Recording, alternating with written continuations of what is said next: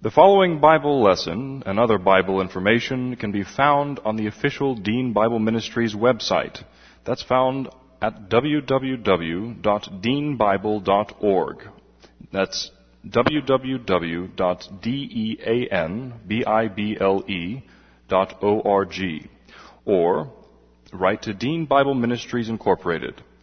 That's at address 5868 Westheimer, Westheimer, number 461, Houston, Texas 77057. Dr. Dean is the pastor of West Houston Bible Church. And now, here's Dr. Dean with the Bible lesson. This is the record that God has given to us, eternal life, and this life is in His Son.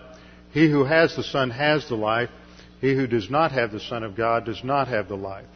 He who believes on Him is not condemned, but he who believeth not is condemned already, because he has not believed in the name of the only begotten Son of God.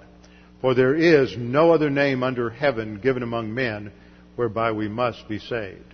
For by grace you have been saved through faith, and that not of yourselves. It is the gift of God, not of works, lest any man should boast. Before we begin our study this evening, we need to make sure that we are in fellowship. So we always have a few moments of silent prayer preceding our study of God's Word to give you the opportunity to use 1 John 1:9 if necessary. 1 John 1:9 says that if we confess our sins, God is faithful and just to forgive us our sins and to cleanse us from all unrighteousness. As believers in the Lord Jesus Christ, we know that our sins are completely paid for, and sin is no longer the issue between us and God in terms of our eternal relationship with Him. However, when we sin, it causes a breach of fellowship within the family. And so it is necessary to use this grace recovery principle to restore ourselves to fellowship, recover the filling of the Holy Spirit so that we can advance in our spiritual life. Let's bow our heads together as we pray.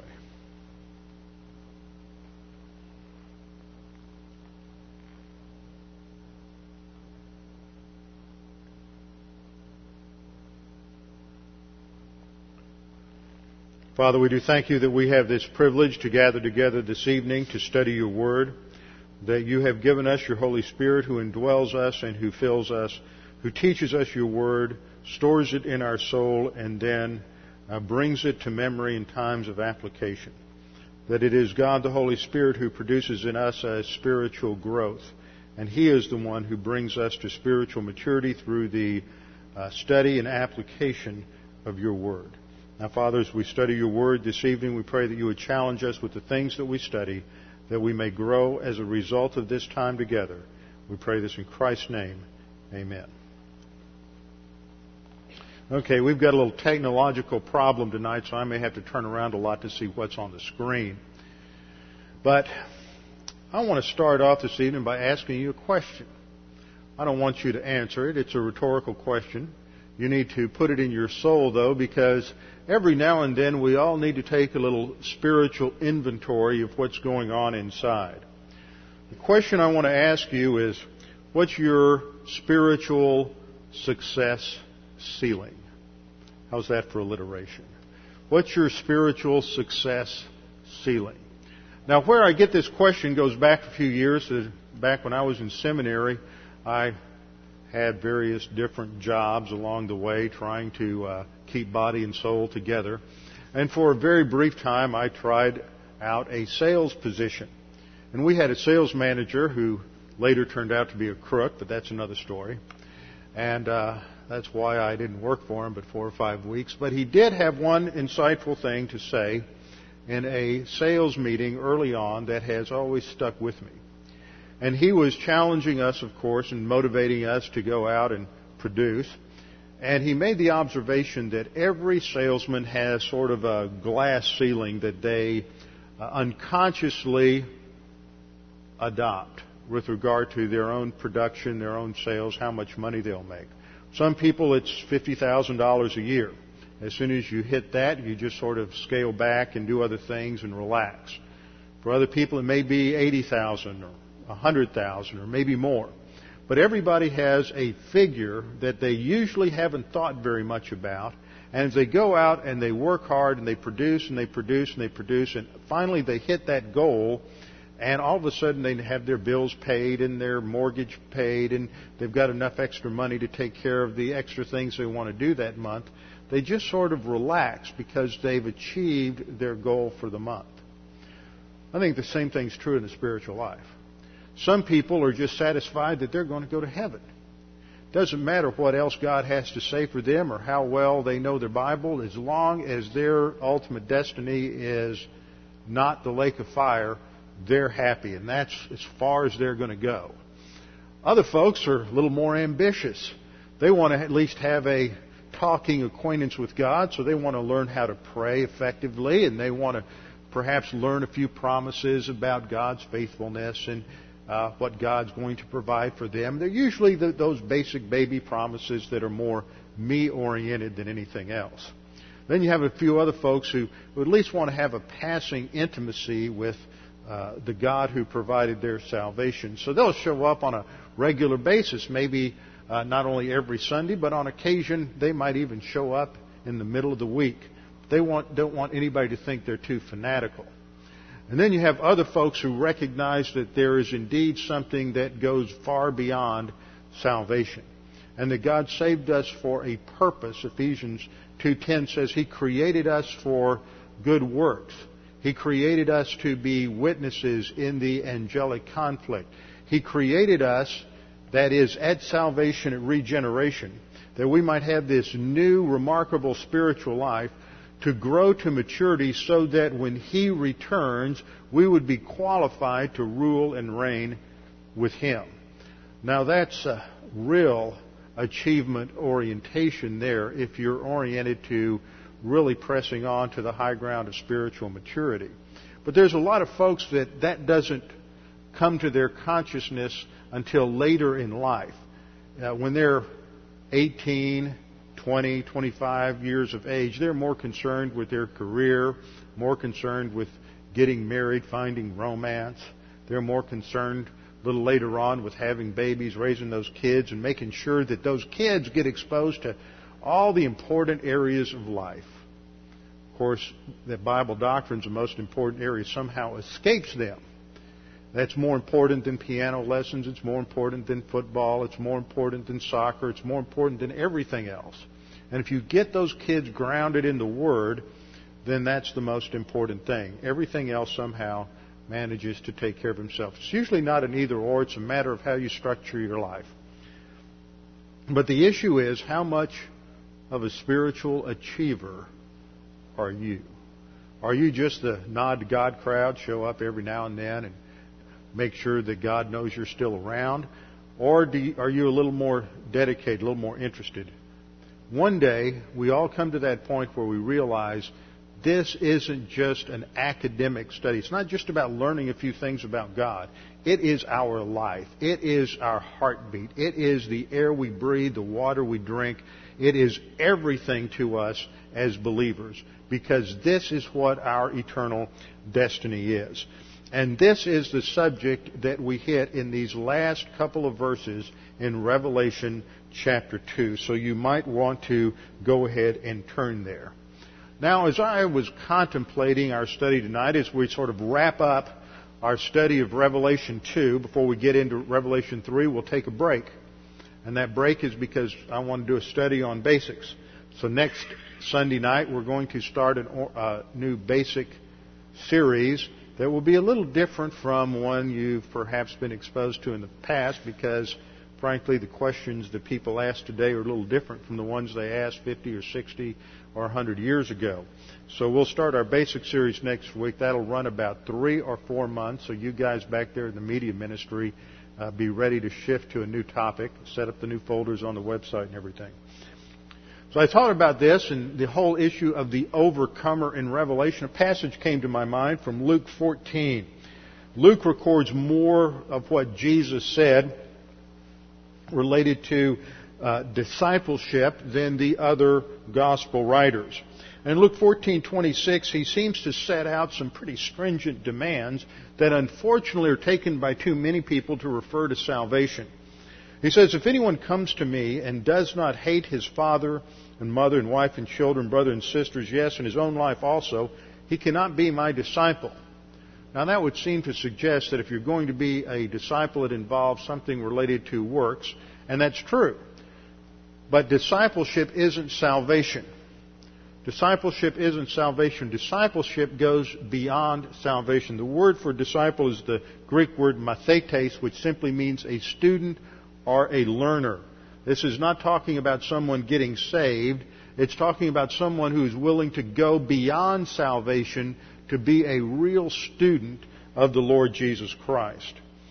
In verse 27 he says, and whoever does not bear his cross and come after me cannot be my disciple. Then in verse 28 he shifts the analogy from talking about bearing the cross to counting the cost. And that's what I want to focus on. He says, for which of you intending to build a tower, if you're going to go out and build a house or you're going to develop any project around the house, you can relate to this. Which of you intending to build a tower does not sit down first and count the cost? You want to make sure that you will be able to complete the project. You want to know how much it's going to cost, what the budget's going to be, if you'll be able to pay for everything within your budget. So the issue here is counting the cost. Now, there's no cost to salvation. This is clear in Revelation chapter 22, verse 17, where we read, the Spirit and the bride say, come. And let the one who hears say, come. And let the one who is thirsty come. Let the one who wishes take the water of life without cost. See, that's salvation. There's no cost to salvation. Grace is free. No strings attached. It is a simple offer of a gift. That you can have salvation if you simply put your trust in Jesus Christ. Faith alone, not faith plus works, not faith plus perseverance, not faith plus endurance, not faith plus consistency, just faith alone. In Christ alone. That's the salvation message. So verse 28 is not talking about salvation, it's talking about going beyond salvation to being a real student or disciple of the Lord Jesus Christ. Which of you intending to build a tower does not first sit down and count the cost, whether he has enough to finish it, lest after he has laid the foundation and is not able to finish, all will see it and begin to mock him, saying, this man began to build and was not able to finish. Then he shifts to another analogy in terms of political leadership, counting the cost of going to war. Or what king going to make war against another king does not sit down first and consider whether he is able with 10,000 to meet him who comes against him with 20,000. Or else while the other is still a great way off, he sends a delegation and asks conditions of peace. So in verse 33, so likewise whoever of you does not forsake all that he has cannot be my disciple. What Jesus is pointing out here is there's a cost to advancing in the spiritual life, to being an achiever in the spiritual life. What kind of student are you? Are you the kind of student that's satisfied with a C? Or do you want something a little more ambitious? Are you satisfied with a B? Or are you the kind of student that is only satisfied with an A or an A+? See, what kind of disciple, what kind of student are you? What is your spiritual success ceiling? And that's what these overcomer passages at the end of these letters to these 7 churches are all about. They're designed to motivate us to recognize that the salvation is a free gift, but it comes with an incentive clause.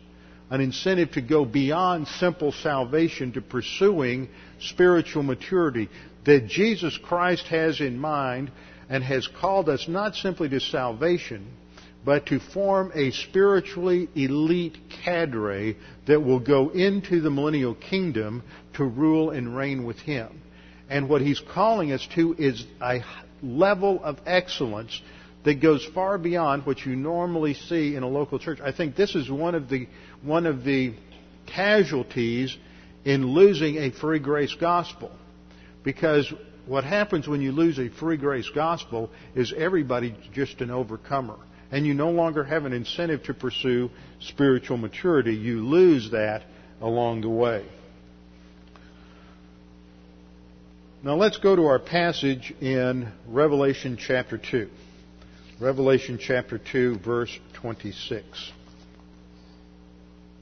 The challenge for us is to be an overcomer. Revelation 2:26 begins with this phrase, "He who overcomes." These are the spiritual elite I just mentioned. In Hebrews, there's another term for them. They're called companions of Christ. The Greek word is metakoi. These are the ones who will be that cadre of kings and priests who rule and reign with Jesus Christ in the millennial kingdom. Now the question we ought to ask is, what makes them different? What makes these overcomers, these metakoi, these victorious Christians different from the rest of the pack? It just boils down to one primary thing: volition.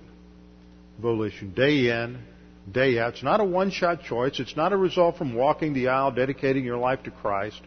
I would rather have 1,000 Christians who just sit in their pew and think seriously about what it means to live each moment with a focus on doctrine than to have these people go through this emotionally driven show of walking an aisle. What you want to do is focus on that day-to-day decision-making process. Some days you're there, some days you aren't. We all go through those struggles. The first thing that makes them different is their volition.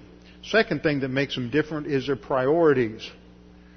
The overcomer believer has a different set of priorities.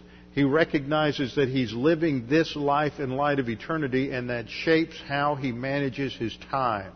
That's why in the same passage where Paul talks about the filling of the Spirit, he says we're to redeem the time.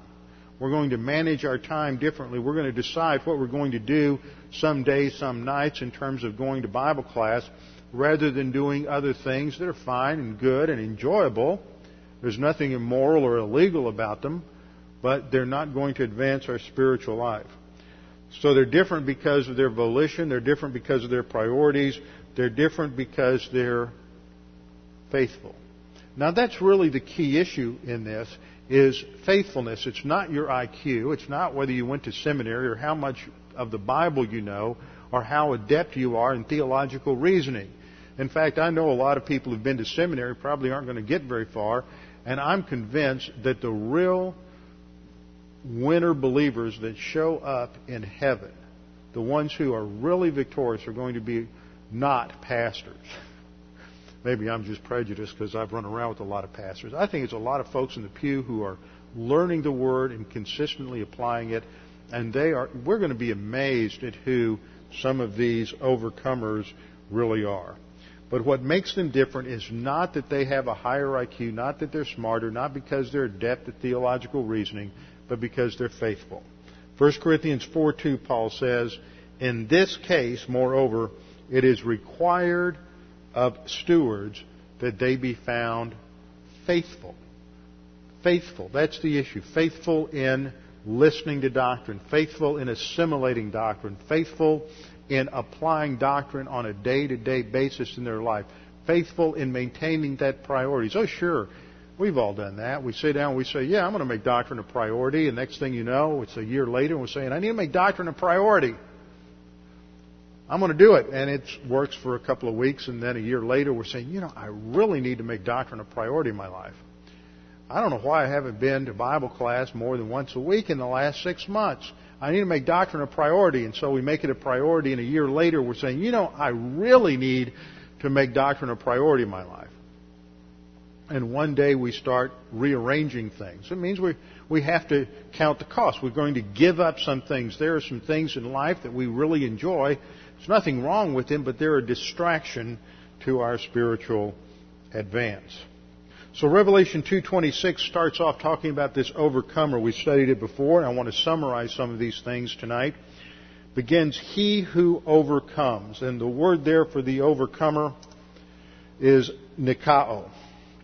Looks like I've lost the Greek by shifting. Oh, I know why. You don't have the other program on there. So the Greek is going to be shot on these slides because we had to shift computers. Nikao, Nikao. It's a present active participle, and is a participle with an article. It functions like a noun, and so it's actually translated an overcomer. The basic meaning is a victor, someone who is victorious in the games, someone who is a winner at the races, at the Olympics. It refers to someone who is a conqueror, someone who is militarily victorious, or someone who has overcome various obstacles. So we will translate it winners. He who is a winner. And then we have to understand what this means. Is this just being a believer? There are those who teach that. But as we've seen in the past, this is a special elite class. These are the believers who advance. These are the real disciples who are those who press forward in the spiritual life. We have to recognize that all believers have certain things in common. First of all believers in the church age are going to get raptured. There's no such thing as a partial rapture. There are those who teach that those who are spiritual get raptured, and if you're not spiritual, you get left behind. But no, we believe in a total rapture of all believers, whether you are spiritual or carnal, whether you're obedient or disobedient, you are going to go up with the rapture. All believers get raptured at the end of the church age. Second, all believers in the church age are going to get resurrection bodies. Every believer in the church age is going to get a new body. This mortality must put on immortality. This corruption must put on incorruption, Paul says in 1 Corinthians 15:50 and following. Third, all believers are going to have perfect happiness. All believers will have perfect happiness, and I believe that there will be different amounts of perfect happiness, different grades of perfect happiness, but everyone will have perfect happiness. Though we must recognize that the non-overcomer, the believer who is a failure in the spiritual life, is going to experience shame at the judgment seat of Christ. This is going to be a temporary period. We don't know how long it will last, but there will be a temporary time of shame and embarrassment and anxiety at the judgment seat of Christ, according to 1 John 2:28. And fourth, all believers have eternal life and spend eternity in heaven. Now, we know that's true for every single person who puts their faith alone in Jesus Christ as a church age believer. But there are differences among believers in the millennial kingdom and on into eternity. So we need to contrast the difference between victorious believers and those who are failures, those who fail in the spiritual life. First of all, the victorious believer receives rewards at the judgment seat of Christ. Rewards, privileges, and blessings. This is given in 1 Corinthians chapter 3. 1 Corinthians chapter 3. I'll give you the exact verses here in a second. 1 Corinthians chapter 3, verses 12 and following. 1 Corinthians chapter 3, verses 12 and following. Second, the victorious believer is praised personally by the Lord Jesus Christ. We have this from several parables in the New Testament, where the faithful servant is praised, well done, good and faithful servant. See, it's not his IQ, knowledge, how much work he did down at the local church, all these things that people put an emphasis on. It's their faithfulness in learning the Word and applying it. Of course, that application includes Christian service. We've seen that several times as it's emphasized in these letters. So the victorious believer will be personally praised by the Lord Jesus Christ. Third, we see that victorious believers have different levels of privilege and authority in the millennial kingdom. There will be different capacities for happiness, different grades of authority, different levels of responsibility in the millennial kingdom. This is indicated by the overcomer passages that we've looked at already. For example, in Revelation chapter 2, verse 7, we're told that The overcomer believer will eat of the tree of life, which is in the midst of the paradise of God. And as we studied that, we saw that this has to do with intimacy with the Lord, a special access to God. There seems to be certain areas of heaven that He will have access to that others do not have access to. This idea of eating that we see here is indicative of fellowship in the Scriptures. It's part of several of these overcomer passages. He eats of the tree of life, which indicates a special capacity of life in eternity. He has eternal life. He's in heaven. He has perfect happiness. But there is an additional capacity of life and happiness that is available to the overcomer believer. In Revelation 2, verse 11, we're told that the overcomer believer is going to have the crown of life. That's to the faithful one in the previous verse in Revelation 2:10. And that he won't be hurt by the second death. In other words, his potential rewards will be distributed. They won't be destroyed in the lake of fire, which we have studied in detail. Third, we've seen that the overcomer believer is going to be given the hidden manna, which relates to a special spiritual intimacy with the Lord.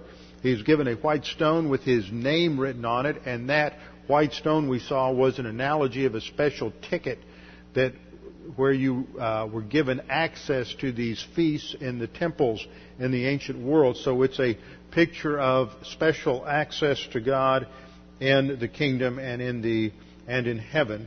And a new name indicates a new recognition related to spiritual advance and spiritual achievement.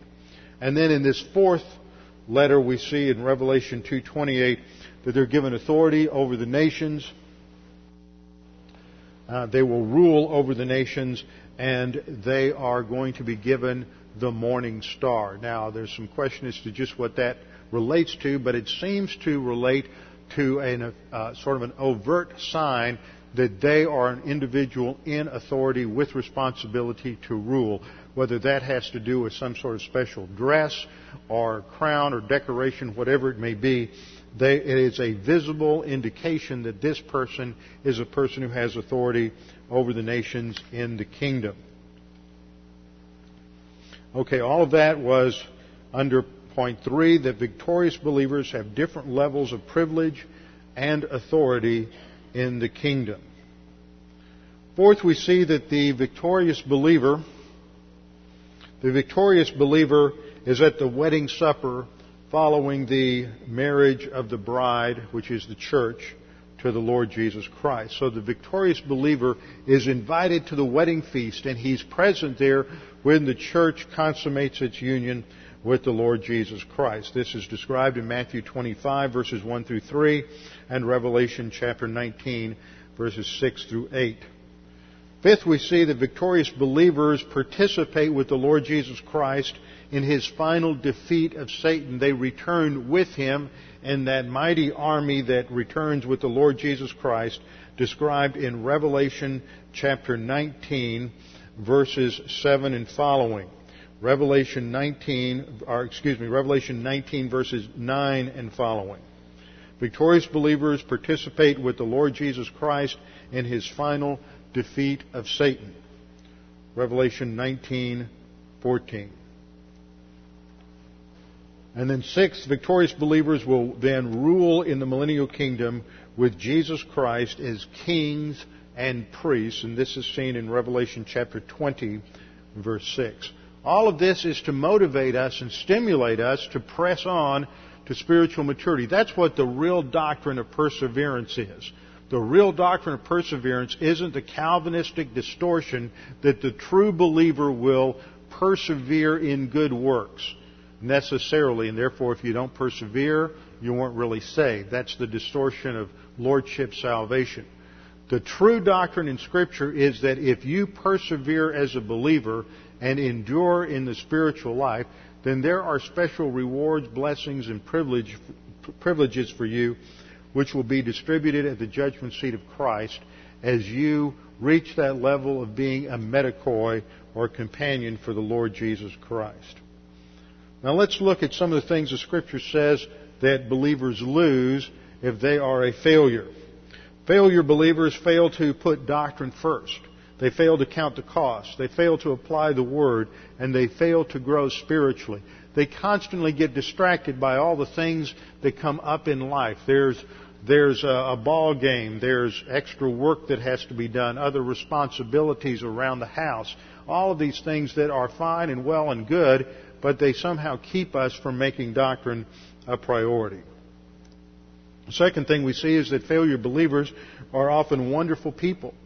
And they may be very successful in this life. They may be quite wealthy. They may be quite successful. They may advance in terms of their temporal responsibilities and jobs and careers, but often at the expense of learning doctrine and advancing in their spiritual life. So we see under point 3 that failure believers become distracted by the details of life. And year after year after year goes by and they keep saying, well, one day. And usually what happens is they hit about 65 or 70 and they start seeing a few friends go to be with the Lord and they recognize that, wait a minute, I'm not taking any of this with me. And I don't know about you, but I noticed that in my post-50 years that more and more people I talk to get a little closer to that time when the Lord's going to take us home. And we recognize in a more real way than we ever did before that it's not about this life.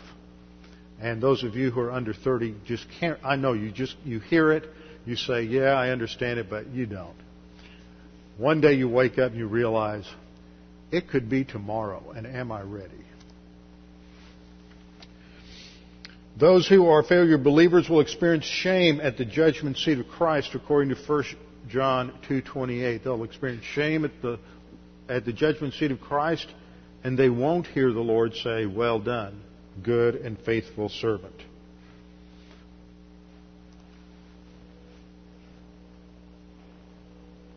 Sixth, there'll be a loss of rewards at the judgment seat of Christ. They may end up entering heaven with nothing. But they'll be saved. That's what 1 Corinthians 3:15 indicates. They lose rewards, but they are still saved. They don't lose their salvation. They just lose the rewards. 1 Corinthians 3:15, Revelation 2:11, they're hurt by the second death, and that their rewards are destroyed in the lake of fire.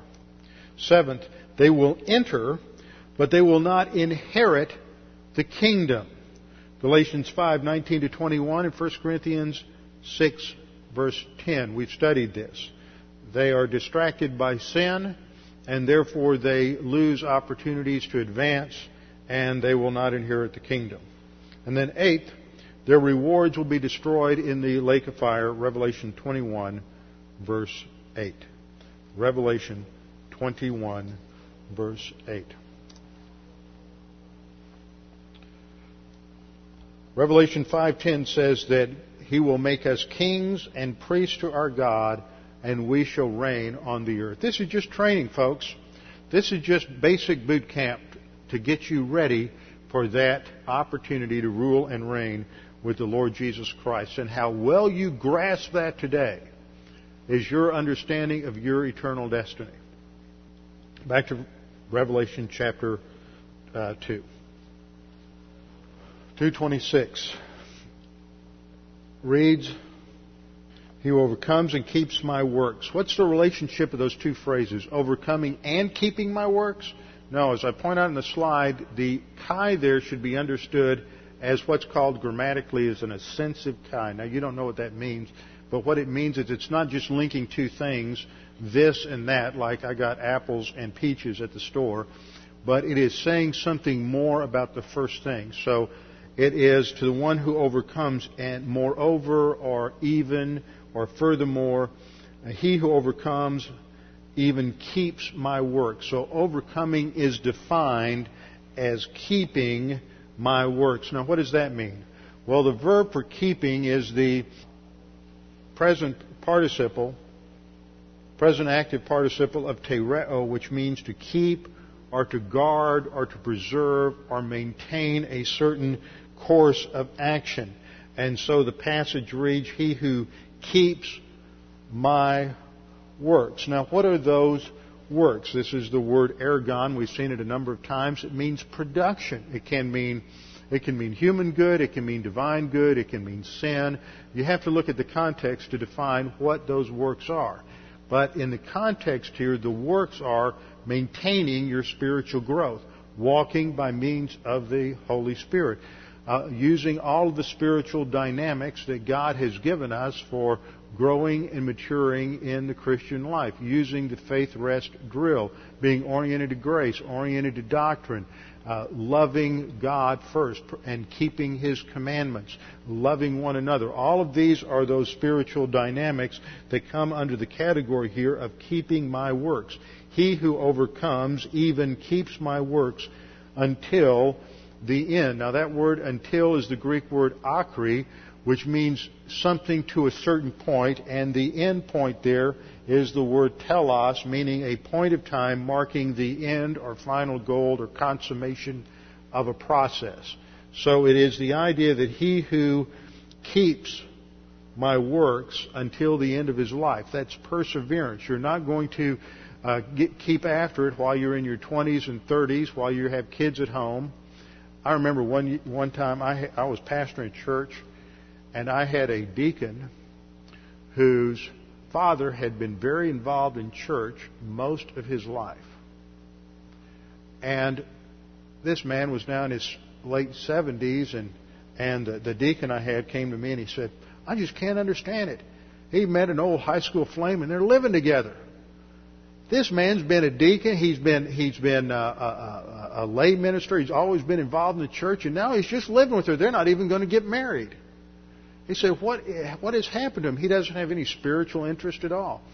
Well, I said, well, that's because you're doing well. He raised you, exposed you to doctrine, and now that all that's over with and nobody's really looking at him for an example, he's going to do what his sin nature wants him to do. And this happens so often. People get into their 60s or 70s and all of a sudden say, well, I made it. I did great up to this point, and then they give up and they don't make it to the finish line. And so that's the point. Who overcomes until and keeps my word until the end. Then we have the promise. To him, that is, to the overcomer believer, I will give authority or power, exousia in the Greek, and it indicates authority or control over something or someone. It's the potential to command, to control, or to govern. And in this case, it is governing responsibilities over the nations. And there will be a hierarchy of governments in the millennial kingdom. And the focus is the nations. I will give him ruling authority over the nations. These are the Gentile nations, not Israel. Israel is ruled by a different system. But these are church-age believers who are going to rule over the nations in the millennial kingdom. Now, in the next verse, we come to a very interesting concept. This is a quote from a familiar passage to you by now, one you're probably sick of, and that's Psalm 2. We've gone through Psalm 2 a couple of times in the last few weeks as we studied in Hebrews. We would have hit it again this last Thursday night if it weren't for the rain. We'll hit it again this next Thursday night. And it's interesting how these two passages complement one another.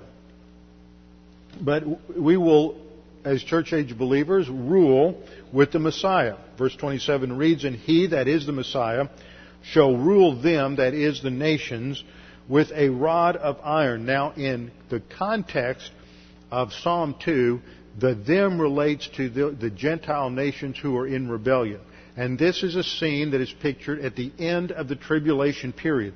All the nations gather together and conspire against God, and they're shaking their fist at God, and they want to destroy and prevent the return of the Messiah and the establishment of His kingdom. And of course, Jesus Christ will return, and He will defeat the nations at the Battle of Armageddon and will establish His kingdom. And all the unbelievers are going to be taken off of the earth so that only believers, mortal believers, survive. Now, those mortal believers still have sin natures. And those mortal believers are going to marry one another, and they're going to have little babies with little sin natures, just like you and just like me. But they're going to be living in perfect environment with a perfect government. But one of the things that makes that government perfect is it is going to be a government that's not afraid to express its authority. Because you see, the way to control sin natures, and parents, there's an application here for you. The way to control sin natures is to be tough. The word that is used here is, he will rule them with a rod of iron. And the word for rod that is used here, well, first of all, the word for rule is an interesting word. It's poimeno, which is the same word, or poimino, which is the same word that is used for being a shepherd, being a pastor. And here it has the idea of rulership or governing, which is part of the responsibility of a pastor, is to rule and govern a congregation. But here it's applied to political leadership. And they shall rule with a rod of iron. And the word for rod is the Greek word rhabdos, which refers to a relatively slender piece of wood in varying lengths that indicated a ruler's staff or a scepter. So he will rule them with a scepter of iron. This characterizes the reign. It's an iron rule. This isn't sweet little Jesus of liberal theology that's going to come along and pat everybody on the back and say, oh, I understand how difficult it is. This is a Jesus who is going to rule these nations with a rule of iron, and they will be dashed to pieces like the potter's vessel. See, there is going to be the application of the word, and this comes out of Psalm 2, 8, and 9, where the Messiah during this period is asking for the nations, they'll be given an inheritance, and the ends of the earth for a possession. And then in verse 9, you shall break them with a rod of iron, and they will be dashed to pieces like a potter's vessel. And the word for a rod is the same kind of word in the Hebrew. It's shevet, indicating a staff or a stick, a scepter. And the word for crushing, translated crushing or dashed to pieces, is the Hebrew piel stem of naphatz. That intensifies the meaning. It means to shatter, to crush, or to dash to pieces. See, you have to control sin natures. You can't let sin natures just run rampant. And that's the role of government, is to control sin natures so that they are not allowed to run rampant and destroy everybody else's freedom, operating on arrogance. Now in verses 8 and 9 of Psalm 2, we read about this rule, and Hebrews 1, 8, and 9 expands on that. In Hebrews 1:8, we read, but to the Son he says, your throne, O God, is forever and ever, a scepter of righteousness. In Psalm 2, it's a scepter of iron, which is the application of a righteous rule. A scepter of righteousness is the scepter of your kingdom. You have loved righteousness and hated lawlessness. Therefore God, your God, has anointed you with the oil of gladness more than your companions. And the word there, companions, is that word I've mentioned already, medikoi, meaning those who partake and participate with the Lord Jesus Christ in His rule. Now we come back to 2:27. They shall be dashed to pieces. This is the Greek verb sun tribo, meaning to subdue completely or to crush. So this indicates something about the nature of the millennial kingdom. This is not a tyrannical rule. It will only seem that way to those with sin natures who want to get away with things. That's why there will be a certain number of people who are dissatisfied, who reject the Messiah, and at the end of the millennial kingdom they will be deceived by Satan. There's a brief revolt, and then God destroys them with a rain of brimstone and fire and completely wipes out that Gog and Magog revolution. So the overcomer is the one who will rule and reign with the Lord Jesus Christ and share this reign characterized as a rod of iron. And to him will be given the morning star. Now this is a somewhat enigmatic reference, because there's only a few other places where there's a reference to a star related to the Lord Jesus Christ. One is in Numbers 24, verse 7, where there's a prophecy that a star will come from Jacob and a scepter shall rise from Israel. And this is the first indication of a star related to the Lord Jesus Christ. The next indication, of course, is the appearance of the star over the manger in Bethlehem, and I believe that that was not a physical star. Now, every Christmas, in case I don't get a chance to talk about this between now and Christmas, every Christmas these articles come out by astronomers talking about how the star formed, and there was a confluence of Jupiter and Mars, and they go on and ramble. It's irrelevant. No matter how many times you read those articles, always think, how can Jupiter, just look at Jupiter up in the sky sometime, can Jupiter ever point out to you a house down the street? Can it do that? No, because by the time you get to that house, it's pointing out the next block. And you just keep right on going. There's no star in the heavens, no alignment of planets. There's nothing astronomical that can point out an individual residence. And that's what that star did. It's an expression of the Shekinah glory. And that's what this references to, is to the glory of the Lord Jesus Christ.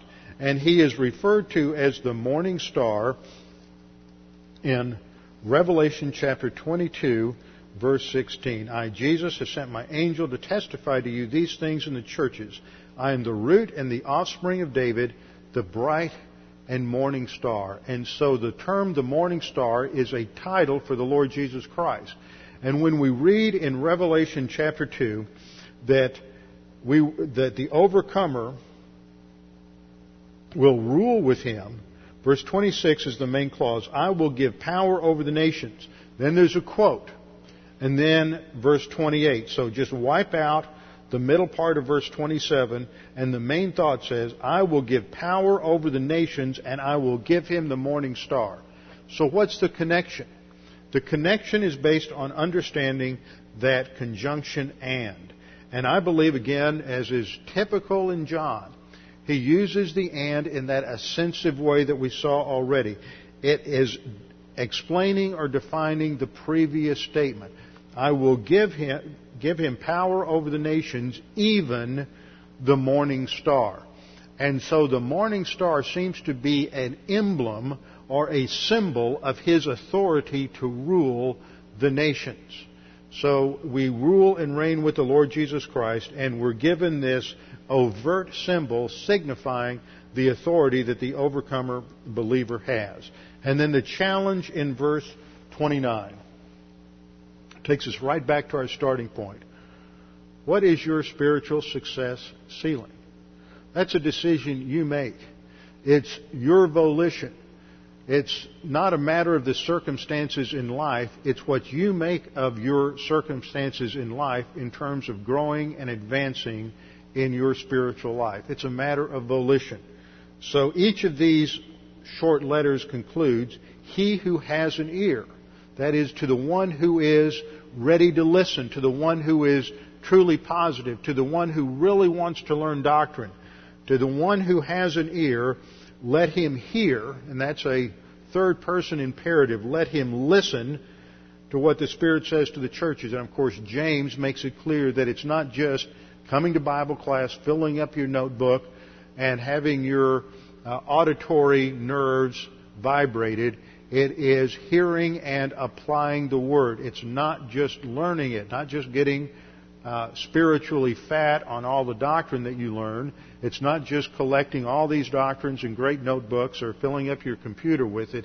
It's getting it into your soul, and then when the circumstances and situations arise, you apply that doctrine. You make decisions that are consistent with divine viewpoint and the plan of God, instead of doing what your sin nature wants to do, so that you can press on to spiritual maturity and be an overcomer believer and not a failure at the judgment seat of Christ. With our heads bowed and our eyes closed. Father, we do thank you for this opportunity to study your Word. We thank you that you have made the issue so clear to us. that the most important issue for us is salvation, putting our faith alone in Jesus Christ, because it is at that point that we turn from death to life. And that's the issue that you have set before all of us. Are we going to choose death, or are we going to choose life? The issue is up to each individual. If you're here this evening and you're unsure or uncertain of your eternal destiny, this is your opportunity to make that sure and certain by putting your faith alone in Christ alone. But after you're saved, there's another question. And that question has to do with your spiritual life, your spiritual growth, and your eternal destiny.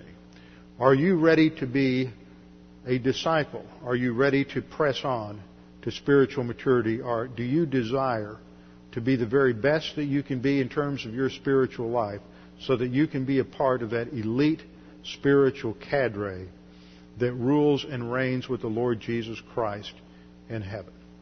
That's a decision we make every moment of every day until the Lord takes us home. Father, we thank you for what we studied this evening. We pray that you would challenge us with these things and that we would not forget them. We pray this in Christ's name. Amen.